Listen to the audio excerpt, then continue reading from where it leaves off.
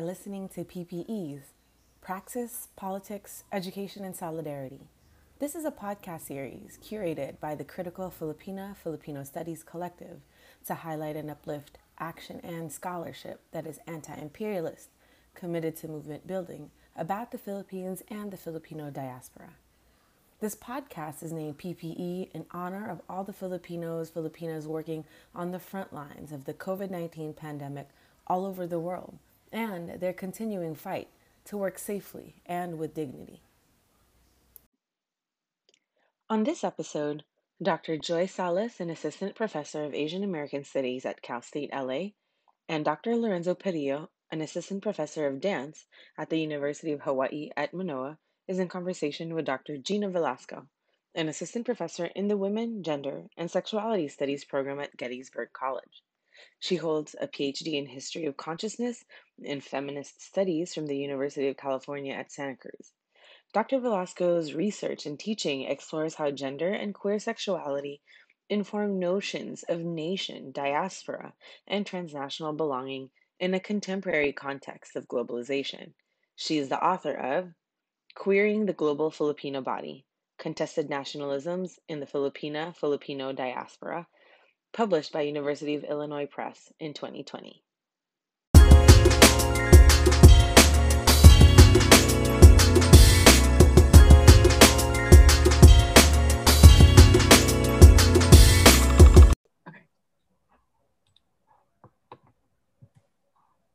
Okay, so hello everyone. Welcome to PPE. It's Joy Salas. Welcome to the 7th episode. I'm here with Dr. Lorenzo Perillo and Dr. Gina Velasco, and we're here to talk about Gina's new book and her research journey and how she's gotten to this point and how her year's been. So let's get started. All right, Gina, welcome. And we're so excited to have you here.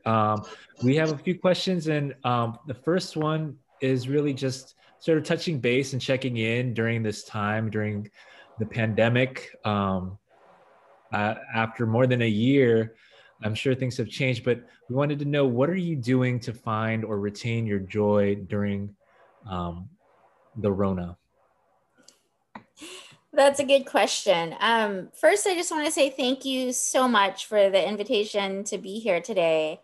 I'm really happy to chat with you all, and I'm so excited to see the Critical Filipino Studies Research Cluster sort of reconvene and have new energy. So that's super exciting.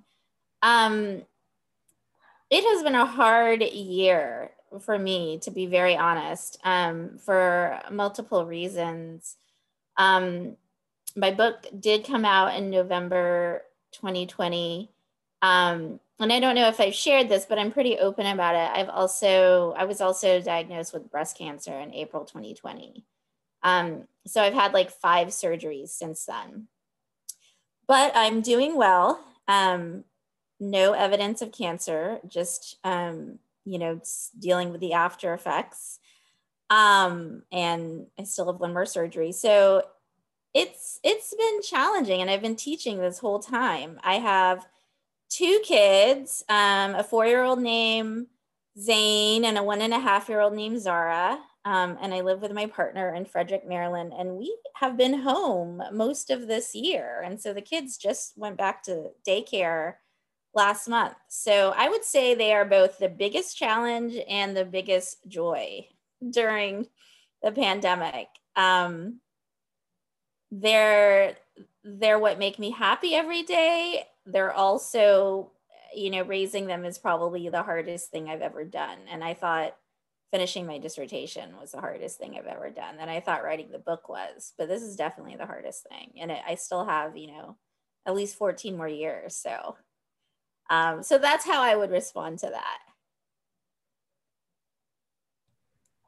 Wow, thank you for sharing that. It's such a,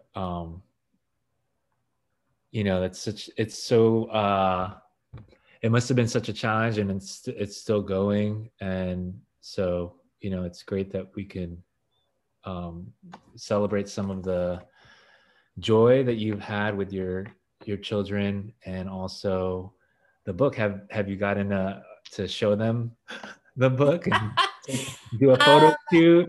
Mostly they just try to tear apart all of my books because they're so little. But I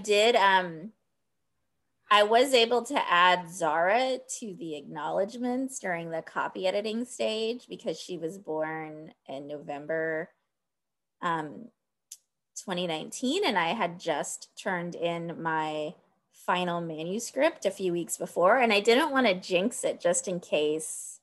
I don't know. I was just like, I'm going to wait until Zara's born to actually put her in the book. So thankfully the press let me add her name into it after she was born. So yeah, they have no idea. Like, they just see them as the books they're not allowed to touch. Which is funny because most of my Filipinx studies books are right above a shelf of their books in the living room. So it's like this forbidden shelf that they're always trying to get at.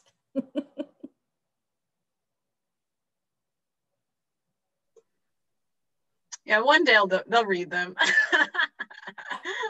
Maybe. I have a feeling my oldest is probably going to be like a scientist or an engineer. He's super interested in how things are built, and he's very good at math, and he's like 4. So maybe not the same route that I took. But yeah, same with what Lorenzo said. Thank you for sharing your journey this past year, and again for taking the time to talk to us. Sure. I really appreciate it. Yeah, so on to the second question. This question's about your story and your life experience, and how have your life experiences informed the questions you ask in your research and your scholarship and your creative work. And honestly, I remember reading your book, and you mentioned that you grew up in Texas, and so when you encountered these kind of more West Coast Filipino cultural formations, they were just kind of like, what? Yeah. And I honestly could relate a lot because I grew up in the Midwest. I grew up in Chicago, so for me, I'm just like the PCNs and stuff I'm familiar, but some of the other kind of I guess California centric kind of Filipino cultural formations, I'm just like, what is this? Yeah. Anyway, you don't necessarily have to talk about that, but that was just something I could personally do. I mean, I think it's definitely part of my story. I was born and raised in Dallas, Texas. I went to the University of Texas at Austin for undergrad. This was in the late 90s. And, I had grown up with a small Filipino community in Dallas. And when I got to college, I became part of a couple of different student activist movements.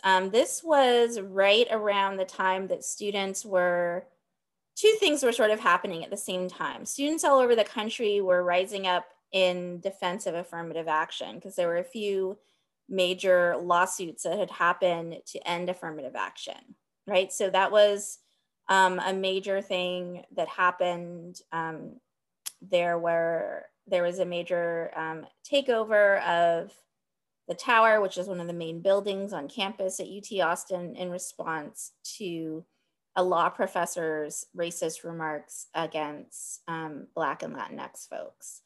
At the same time, there was also sort of the culmination of about a decade of student activism to establish Asian American studies at the university. And I think it was through that activism that I realized, not only was there no Asian American studies, there's specifically no Filipinx American studies. And you probably don't know that much about Texas, but most people that go to UT are from Dallas or from Houston. And those are major metropolitan areas that have really large immigrant communities, including Filipino communities. There's also large communities in the areas that have major naval bases, right? So Corpus Christi, San Antonio. And so seeing that lack, and this was sort of something that was happening across the country at different universities, undergraduate students who were protesting and organizing for Asian American studies. And so being involved with that and in a bunch of direct action as an undergrad really brought together both my realization that what I wanted to study was not accessible to me, but also kind of the power of student and youth activism, right? So I spent the year after I graduated as the national coordinator of a student activist network based in DC. And while the parent organization, I would say, was not as aligned with my politics as I would like, I had freedom to kind of determine the issues that I wanted the student network to focus on. And it was a peace and justice organization. So the sorts of things we decided to work on were domestic militarization in the context of police brutality and the prison industrial complex, thinking through US imperialism more broadly and how it affects, and the effects of US militarization. So at the same time, I realized that a lot of the folks that I was interacting with were really resistant to what they perceived as like too much theory or too much analysis whenever I would talk about US imperialism. And it made me realize that I actually wanted to go to graduate school, and that it wasn't actually for me to be a full-time on-the-ground organizer, which was a good realization because I had thought that like that was my path. And I remember looking at the history of consciousness. At the time, Nefertiti Tadayar was there. She was the main reason why I applied there. And then when I was visiting, I met with Angela Davis, and she took the time to meet with me. I remember it was at the Critical Resistance office in Oakland. And it was a pretty amazing meeting. She, emphasized the long history of women of color activism, both in HisCon and at UC Santa Cruz, and really convinced me that that was where I wanted to be. And I think, like you were saying, Joy, my exposure to West Coast Fil-Am culture really didn't happen until graduate school. So in many ways, I was kind of an outsider looking in. But I think it was that position that actually led me to ask some of the questions that ended up being the basis of my book. Just not having grown up on the West Coast, a lot of things like Fil-Am cultural nationalism were not actually things that I was that familiar with until graduate school. And then sort of being thrown into it because I lived in the Bay Area during grad school in Oakland, really gave me a lot of food for thought. I was both, really invested in the kinds of things that were happening around me, but also a little bit, definitely felt a little bit like an outsider, and like I was asking critical questions at the same time, which has probably been, how I've been as an academic and scholar my entire career, both embracing sort of both of those things at once.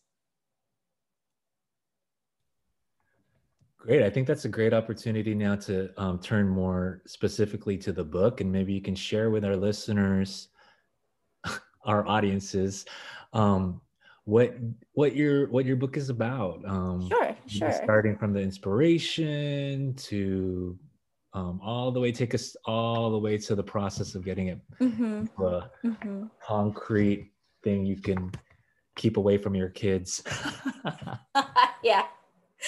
So, when I moved to the Bay, And I was pretty young when I started graduate school, so I wasn't that much older than a lot of the undergrads who were involved in PCNs and PCCs. And I actually interviewed a bunch of folks, a bunch of performers, both at UC Berkeley and UC Santa Cruz. I also was taking advantage of living in Oakland and, going to Bindlestiff and seeing performances there, and going to the Queer Pinay Conference at Berkeley. At the same time, there is, as you guys probably know, a really amazing queer communities in the Bay. And so I was also, going out and going to queer women of color parties and going to protests. So I think that I found a few examples of Fil-Am cultural production that really sparked my interest, that intrigued me. Starting with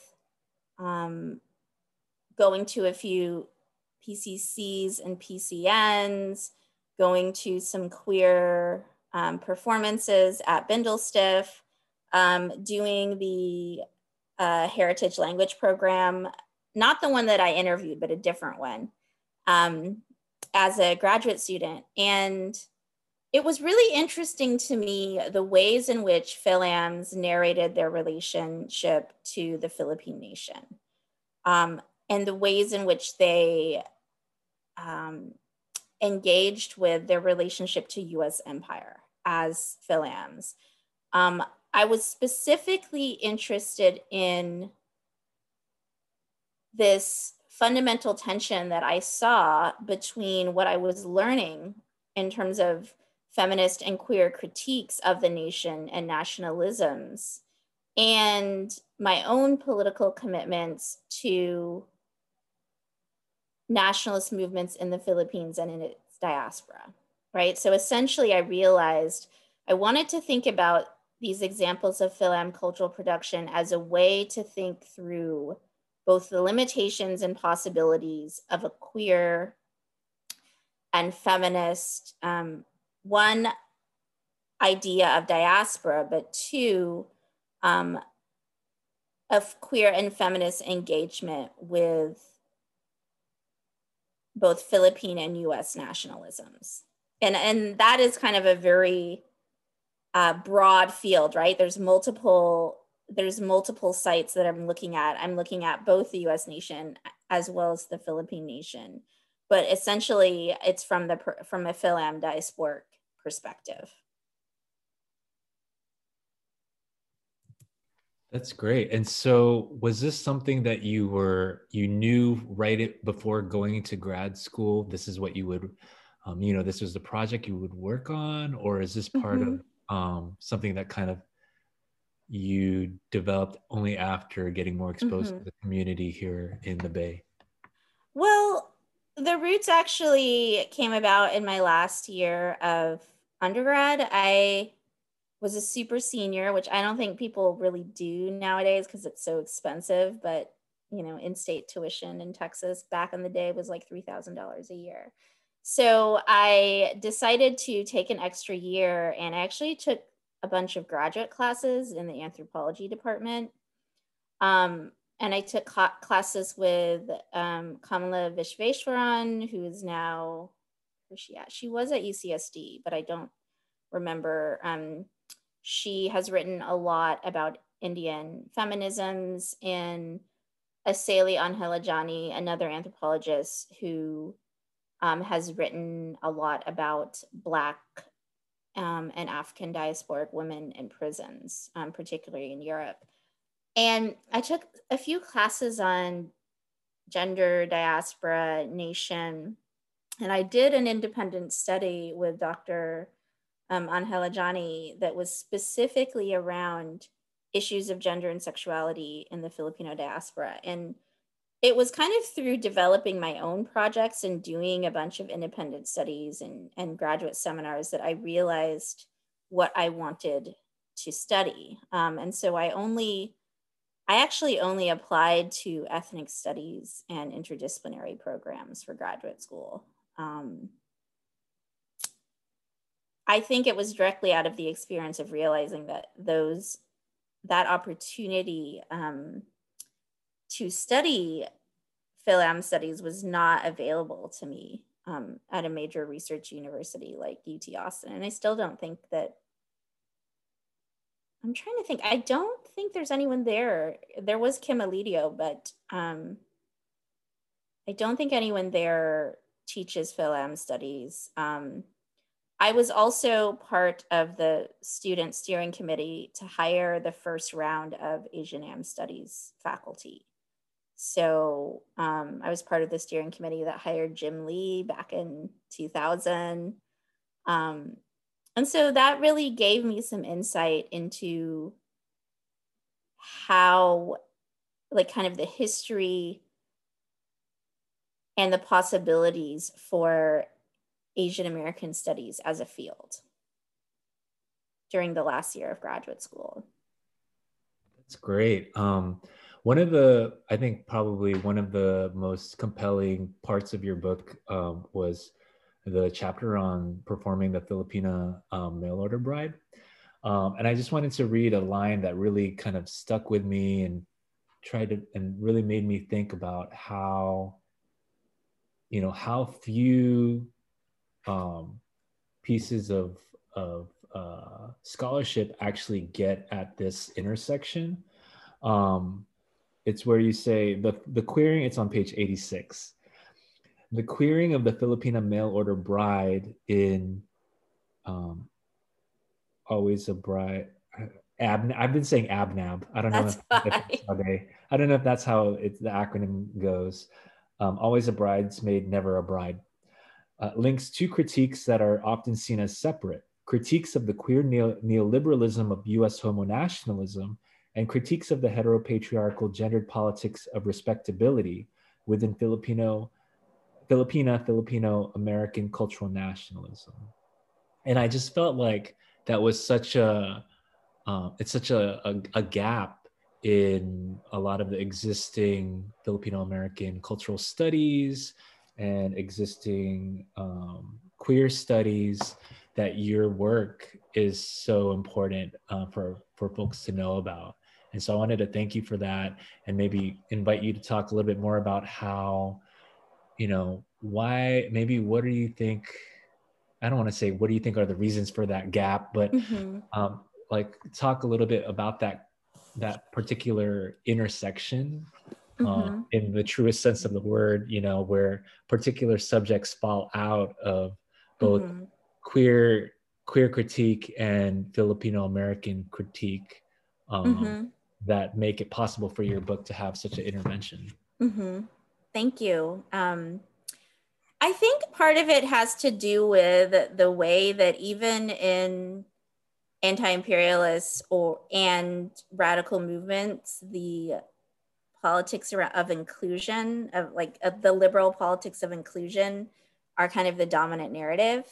And there's a part in my book where I recall, and this was probably like 10 years ago, giving a presentation about the chapter on the Heritage Language Program, which was largely critical of some of the heteronormativity that I saw in that program. And a colleague of mine, who's a friend now, said, but most of, like, half of the ND members are gay, right? And I thought of that as really an example of kind of missing the point, right? That it's not about who are we including, but what visions, what are we foregrounding a queer and feminist critique or a queer and feminist politics, and how we think about the nation and how we represent ourselves and how we represent the diaspora. And at the time, I was seeing examples of Phil-Am cultural production that were very much about kind of reproducing the respectability politics that I mentioned, right? So the website Bagong Pinay, I think at the time, you know, there's a little bit of an element of that in some of the traffic and women discourse, depending on who you're talking to, the kind of heteronormative anti-sex work discourse. At the same time, obviously, we need to do work on labor trafficking, right? Because the current dominant discourse makes it seem like the primary form of labor exploitation is sexual labor, when that's actually not the case for most trafficked labor. But so you see even in radical movements, this reproduction of heteronormativity that really goes unquestioned. And the inclusion of a few LGBT folks, or even half LGBT folks, does not mean that you've somehow gone past a heteronormative analysis, or that you've really grounded your work in a queer and feminist critique. Yeah, that's great. I think it's those moments when you're sharing your work and you get those responses from audience members that they really stick with us and kind of push us further, I guess, to articulate what we do see as critical. I just wanted to say that, like, I've already, put your book on one of my I'm on a committee for a PhD quals exam, so I've already put it on their comp exam and recommended it. So I hope that more graduates and undergraduates can also be introduced to this. And I really love that opening of the 90 Day Fiance. Because, I kind of got into it during, I don't know, a year or two ago. I don't know. I learned about Rose and Big Ed and all of those memes. And so I thought, wow, what a great opening to bring all these ideas together and hook everybody in. So thank you for that. That was great. It's so funny because I actually don't watch that much reality TV, but my partner does. And she was like, you have to watch this because there are a bunch of Filipinas on it. And I also realized that some of the earlier examples I was using have actually changed a lot, right? Because there actually were mail order catalogs in the 90s. And I think that things like 90 Day Fiancé are probably the best current examples of the kind of logic in global popular culture around Filipino bodies as kind of easily accessible sources of domestic labor, gendered labor, sexual labor. Or the ones that your average person in the US watching TV would be most familiar with. Yeah, definitely. And that's what's, I think, another great trait of your book is that it is as accessible to the popular sort of mass concepts, popular imaginary of the global Filipino body, and also to the more maybe academic concepts of neoliberalism or could you maybe talk a little bit about getting it published? Sure. What was the process like for you in finally landing with the press that you University of Illinois, or how was the proposal or the working with editors and editing? Yeah. So it was a long process because of a few things, like moving jobs and I had some health issues even before this year. But basically, I had been talking to a few different presses, and I started talking to Illinois, and particularly with Martin Manalansan, who was one of the co-editors of the Asian American Experience series. And I think it's both his support and the support of Don Durante, who was the acquisitions editor at the time, that really convinced me to go with them. And I had decided that I wanted to do an advance contract. It's not something that, it's not for everyone, but for my personality, I wanted some sort of commitment from the press, even though I know that technically it's not a commitment. So I asked them, well, are you willing to sort of expedite the process of getting an advance contract if I kind of do not submit to any other presses? And they said yes. I was also about to go in the market again. I had realized after a few years at my first tenure track job that it was not a good fit and that I needed to leave. So I wanted to have a book contract in hand when I was on the market again. So it worked out. I had really great reviewers. Dawn was an excellent book doula. She was super supportive.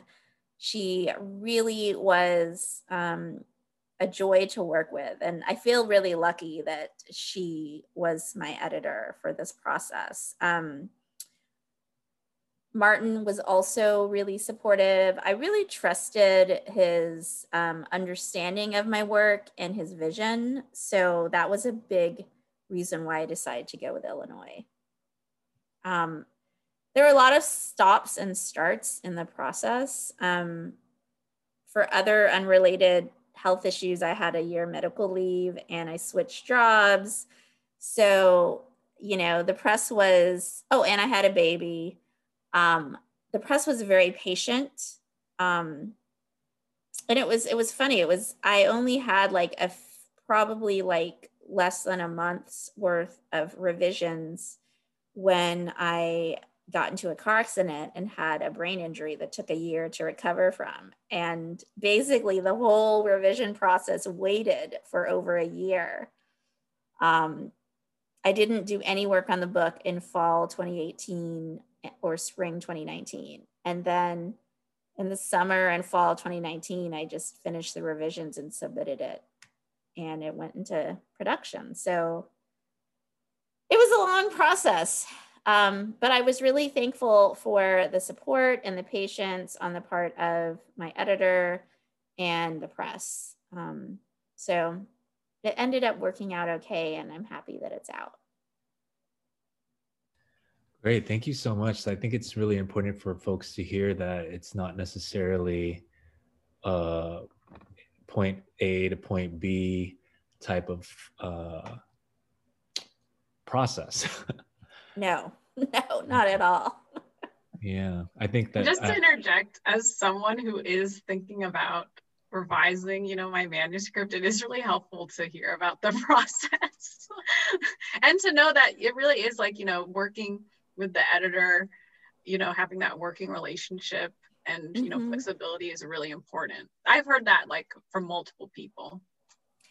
It really is, because I wanted to make sure that both the series editor that I was working with and the press acquisitions editor understood my project, because I didn't want to get into the position where I would be asked for revisions that weren't sort of true to what I was trying to do.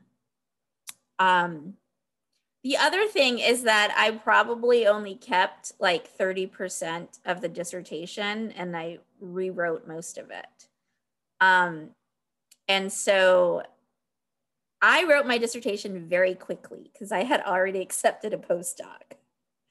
And I got them to kind of give me another semester to finish. I'd already started teaching at Bryn Mawr. So my dissertation is not something that I was super proud of. I just got it done. And the process of learning to write a book and the structure of a book was very long. I feel that nowadays graduate students are much more professionalized, and they some of them even write their dissertations as books, but that was not the case for me. So it was a very steep learning curve, especially the first few years of trying to conceptualize a book project. Let's talk about that for a second, because I think this is a really interesting point. I feel, and maybe I'd love to hear your observations on this. I feel that like editors really want to see graduate students or applicants proposals where there's a significant amount of revision from the dissertation. And in some ways, they hold people back if they see a dissertation, whatever that means, whether it means they often say, oh, the language is very dissertationese, or there's too much jargon, or it only serves 4 people, which was your committee, and we need to serve an audience of a global market. And at the same time, like what you're saying, grad students are writing their dissertations as if it's their book. What do you think about that? Do you feel like there's some kind of issue in the product, the labor of like I used to think, oh man, there's only like so many presses, right? And there's only so many editors. So if you get no from everybody, what's the recourse? And then here's this other thing where now your dissertation isn't good enough. You have to show distance from your dissertation, which is great if you didn't write it as a book already. I mean, it was just great if you finished fast, but if you spend a lot of time wordsmithing a dissertation, then you're told that you have to chuck 70% of it. I think graduate programs have changed since I was in graduate school and the demands of the market. I was not really professionalized as a graduate student, for better or for worse. Like, I was actually told not to publish that much, right? And the expectations of what you've published and how you write are much higher now. So I will say for myself, it took a long time after doing my PhD to develop my voice as a scholar and to be comfortable with writing for publication. There was a lot of self-doubt in that process, and a lot of feeling that I really didn't have anyone to mentor me in terms of how to be a scholar, right? I mean, I had graduate school, but that doesn't include all of like the professional development type mentoring. Really, Martin Manalansan took me under his wing and taught me a lot and pushed me to get the book out, because I think I did the opposite. Rather than sending in the dissertation, I waited for years and years and years because I, one, felt like my dissertation was not that strong, and two, did not have a clear idea of what I wanted the book to be about. And then I got this little push in the butt, which was deciding that I was either going to get a new job or I was going to leave academia, because I was not happy at my old job. And I used that as motivation. I told myself I want to get an advanced contract by the fall. This was around February. And that was the deadline. I committed to sending 2 chapters to Illinois by June, and I forced myself to do it. And then I think by November I had signed the contract. Maybe it was December. So I just decided I need to stop sort of dilly-dallying and stop letting self-doubt take over. And I had a few talks with mentors, with Martin, Deb Vargas, who's at Rutgers, helped me think through it, and a bunch of people over the years. But really, it was a lot of it was around getting past my own self-doubt and learning to be comfortable in putting forth my voice as a scholar, right? Instead of like writing as a graduate student, where you're kind of always emphasizing and citing other folks and not necessarily putting forth your own argument. And that for me happened after graduate school, right? Some people are already at that point when they get the degree, but that wasn't the case for me. So if anyone feels like you're slow or late bloomer, I can relate.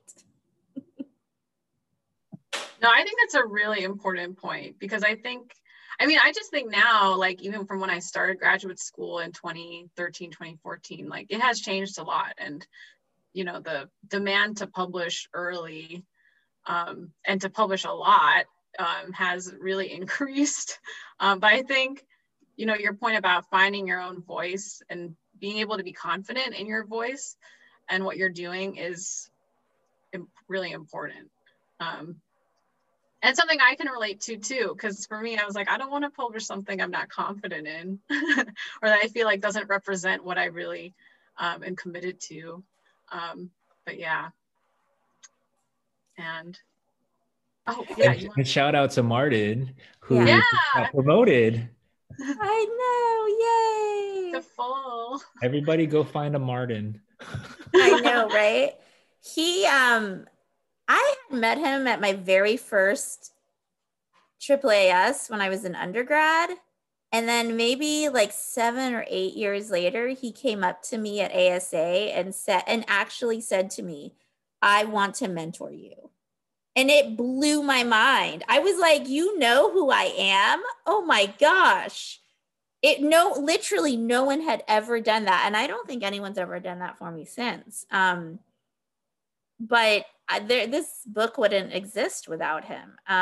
At various steps along the way, he sat me down and explained things to me, which no one tells you these things, especially if you are the first in your family to get a PhD or to be a professor.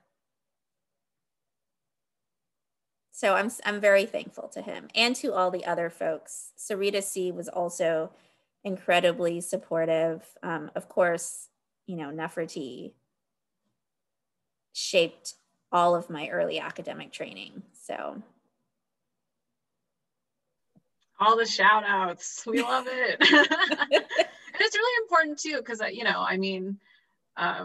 think acknowledging and recognizing the genealogy of Filipino American studies and how it's changed and grown so much in the past 2 decades. I think it's so important, and it's exciting to see the work that's being published in the past couple of years, and so including your book. And I will say that you talk about it was a long process, but I think it was published at the right time, because I think there's a lot of scholars and also early career scholars and also graduate students and even undergrads too who are engaged with diasporic nationalism, whether it is through their own research or their own political commitments or both.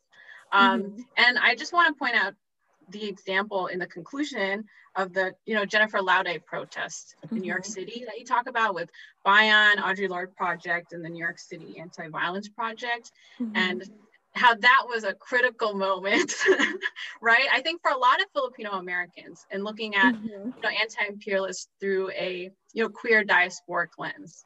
And I think it leads into kind of the next question, which is, what does critical Filipino studies mean to you as a scholar doing this type of work? Yeah.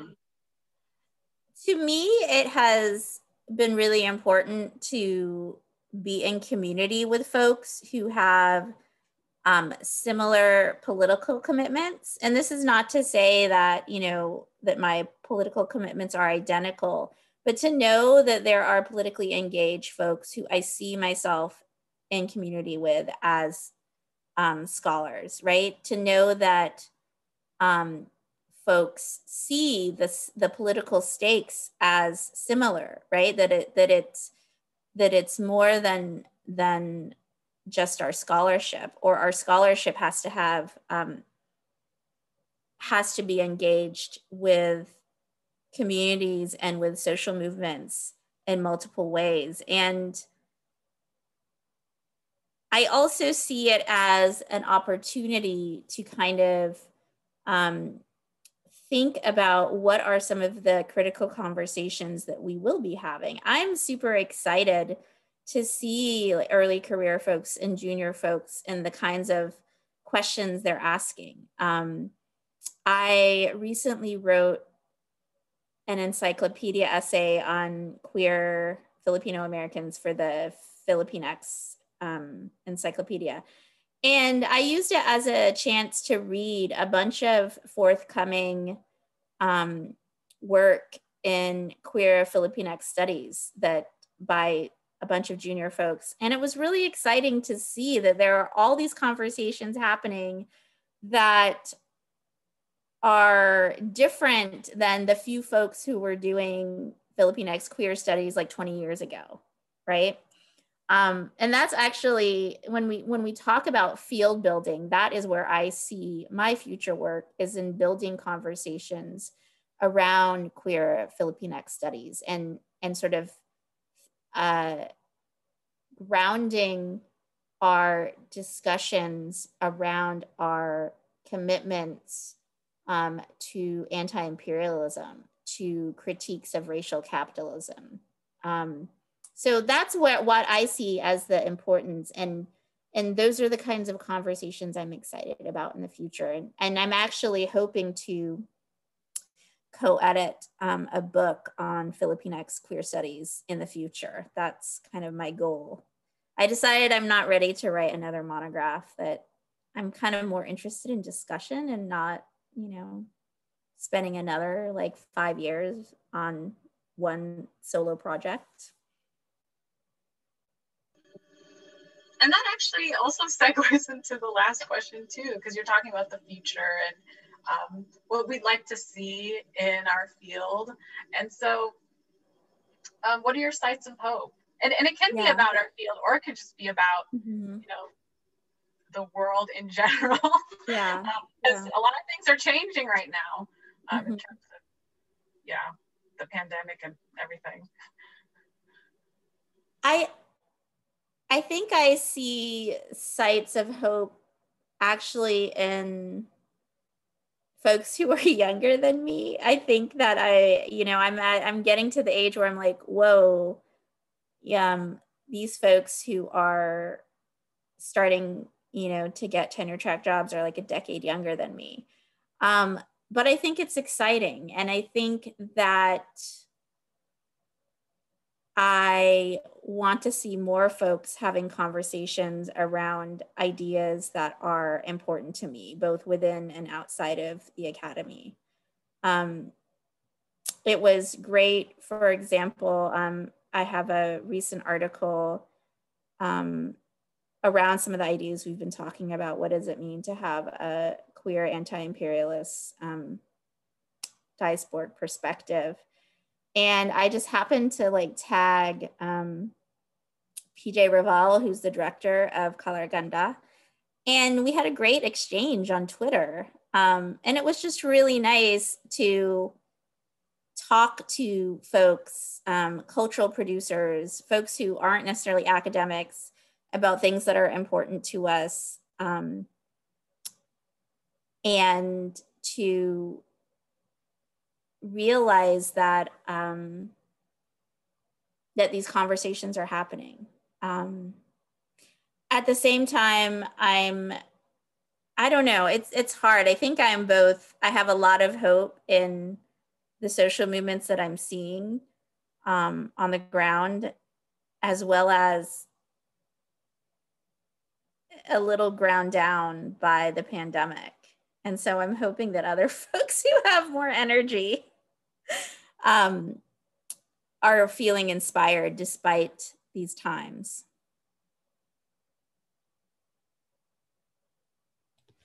Well, I think if anything, it's a great way to,